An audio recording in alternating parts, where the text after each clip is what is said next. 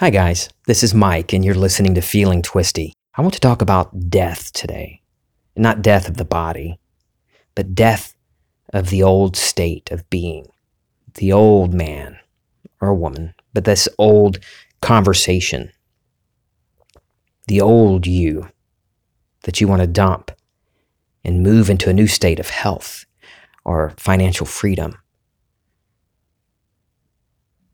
Any number of things. You can probably think of your desires, what it is you want to experience right now as I'm talking. Or maybe you've already moved into it. You've had some great, wonderful things happen that you've seen how you intentionally imagined yourself into a new state, and you're in it now. You've got that new job. You've got the wealth that you imagined. You're flush with cash.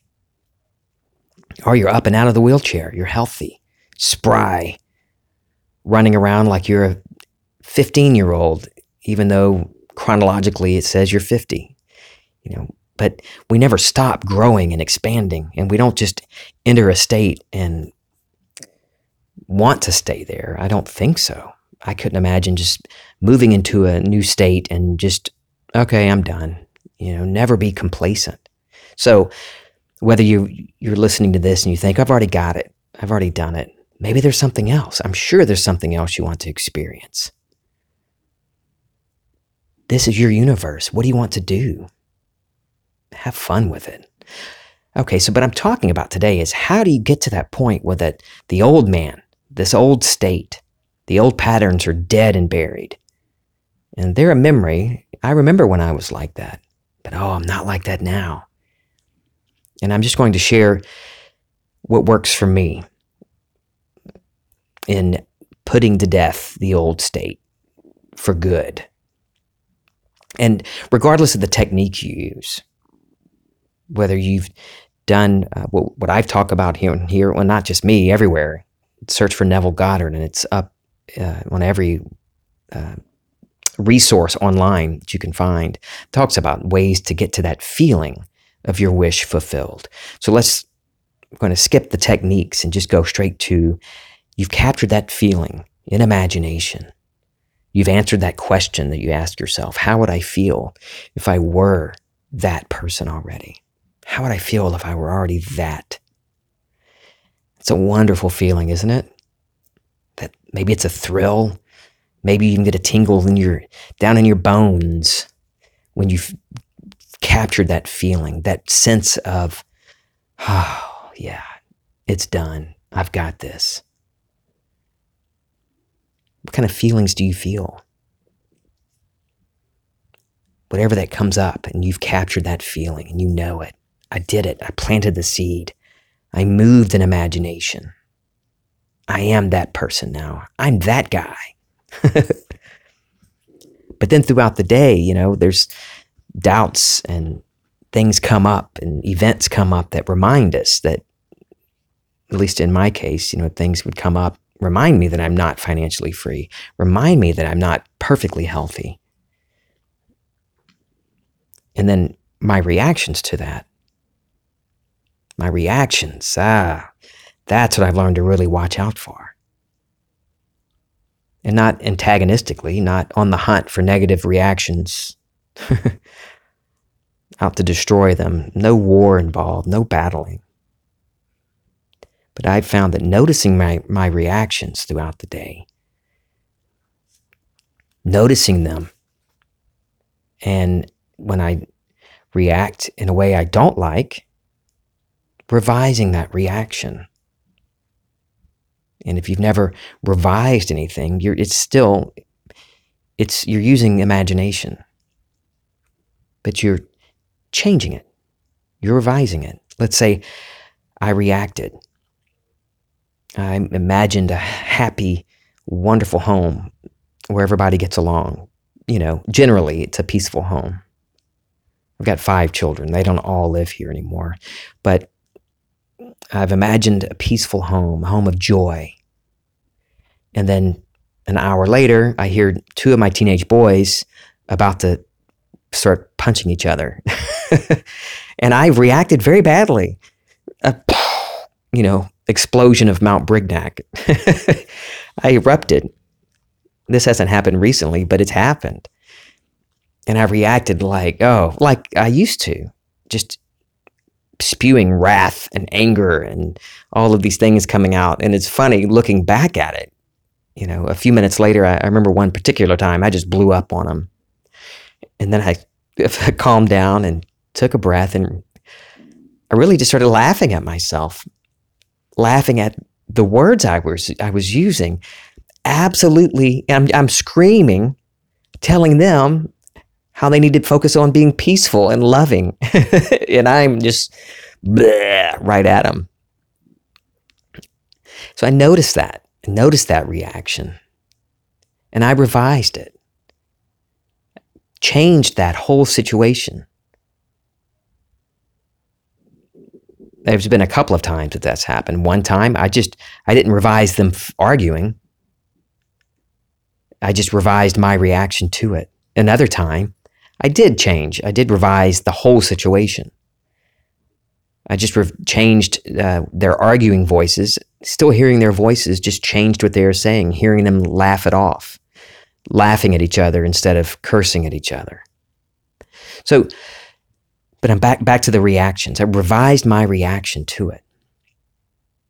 And the more I chose to be attentive to my reactions, the faster I caught myself, to the point to where it's not so much having to revise the reactions, but to catch myself right at the beginning of the reaction, before a word even comes out of my mouth, catch myself like, oh, Mike, come on, buddy.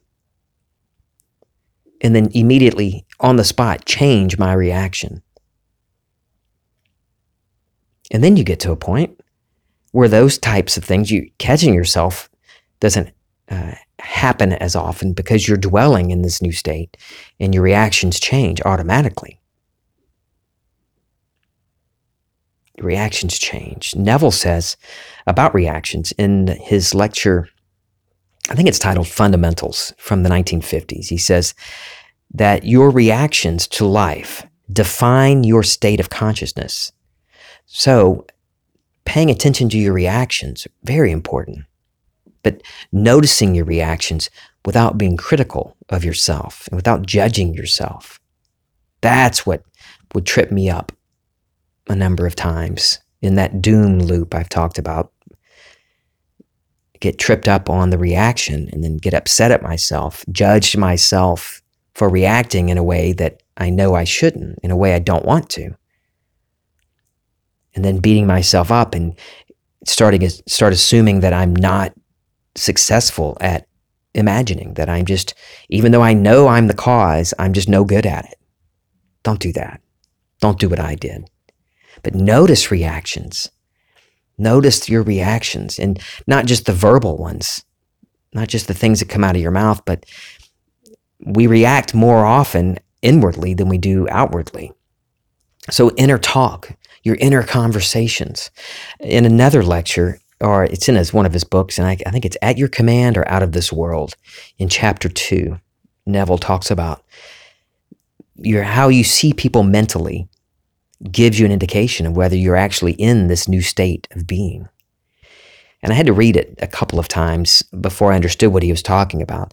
And then that same week I was reading it, someone posted in one of the Facebook groups, I think it was in the Vibe Project on Facebook.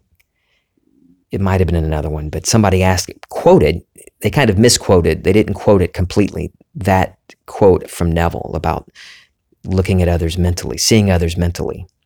But what he was talking about on my take on it is that he's saying that, let's say, here's an example. You've imagined yourself into a healthy state. You're healthy. But then when the thought of your doctor, a reminder of your doctor's appointment comes up, and you immediately have this conversation, maybe with yourself, but in particular when I'm talking about mental conversations with others, when you see them mentally, you see your doctor, and then you automatically hear him say something negative. Because that's based on the old pattern, the old you. And Neville says in that book that you're not dwelling, the new state has not become your dwelling place. This is where, like I talked about in the last episode, naturalness of the state. That's why this is so important. And that's the same thing. Dying to the old man, dying to the old state is the same as getting to the point of naturalness of the new state. Just a different way of saying it. So you get to that point of naturalness, putting to death the old state, noticing your reactions and your inner dialogue. If it's money, I know there were times where I was, okay, I've got it. Got it this time. I was successful. I've imagined myself into a state of wealth, abundance. And then later in the day, I think of Kim. Oh, Kim will be home soon. And without even thinking, instantly, my thoughts go to a conversation with her, an imagined conversation. It's not one that's happening, but I hear her voice and see the shock on her face at how much money I spent or how much money is in the bank account. And Neville says, if people in imagination, when you have these inner conversations with them, like I just did in my example with Kim, if they're not seeing you differently, then you're not dwelling in the new state. So that comes back to reactions. For me, that's part of reactions, my internal reactions of my inner dialogue and my outward reactions. How I react tells me, it defines the state I'm in. So noticing your reactions is very important to being successful at putting to death the old state and giving life to the new state of whatever it is you want. And moving from that state of wanting to the state of being already that. Another thing that helps me is playing in imagination. Always playing, any chance I get. It's fun. Just a little while ago, I had a texting conversation with Kim and asked her what she's doing, and she said she was bored. So I just told her to play in imagination for a little bit, and she asked for some ideas. So I just quickly came up with some. So I'm going to read you the texts. This is us playing in imagination. So she says, give me some ideas. And I say, imagine us soaking in a hot tub, sipping a yummy cocktail as we watch the snow fall. Another one, we're sitting in chairs on the beach, sipping a cocktail. I like cocktails. As we enjoy the sounds of the waves of the Mediterranean Sea crash against the shoreline. Feeling the sun on our faces, smelling the refreshing scent of salt from the sea. Feeling the sand between your toes as you push your bare feet into the warm sand. I enjoy doing that. Not for the sake of necessarily imagining, putting us on a trip to the Mediterranean, although we are going to Greece. But just for fun, I'll pick places that I've been to before, places I've never gone. And I'll lie down or sit in a chair quietly and in imagination go there. Feel the wind coming off the sea, the warm, salty air against my face. Or I'll put myself on a spaceship or in a movie. It's all you. You're your own boss of this whole thing. No one else is minding the store. You've got it. It's all you. You've got the keys and you control the inventory.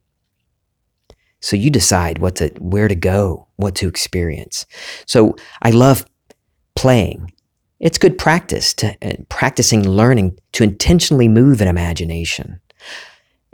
Other things I do, I love to read, not necessarily, I used to really be into the scary stuff, Stephen King and Dean Koontz, the suspenseful, edge of my seat kind of thing. And horror movies, not so much now. because I don't need to go into that type of world. You may enjoy it, have no problem with it. That's cool. It doesn't feel good. I don't enjoy imagining all the horrors. So there's no need. I get no entertainment from it. But I do enjoy losing myself in a few moments of an adventurous movie, knowing full well that it's not real and not buying into the emotions fully. But it's still fun. But what I really love to do, listen to music. I love rock and rap, R&B, not so much country, but heavy metal even when I'm in a mood. But what really takes me away is a good orchestra, some classical music, or some new music played by any number of symphony orchestras, or just a lone violin playing. I love violins and other stringed instruments, the cello. It immediately takes me away in my imagination. Not necessarily to a location, a geographical location, but just the vibrations of the strings and the movement of the music. I just move with it in imagination, seeing colors and feeling the patterns. And poetry. I fell in love with poetry back. My first taste with it was in high school, and then I fell in love with one particular poem, The Rime of the Ancient Mariner, and that got me turned on to Coleridge, Samuel Taylor Coleridge. And I don't care if his poems were opium-induced or what. They're just beautiful. These fantastic stories. And even though The Rime of the Ancient Mariner, we were taught it was something awful, and I'm not going to get into it, but he kills the albatross, and then as punishment, the ship is at a dead stop in the ocean.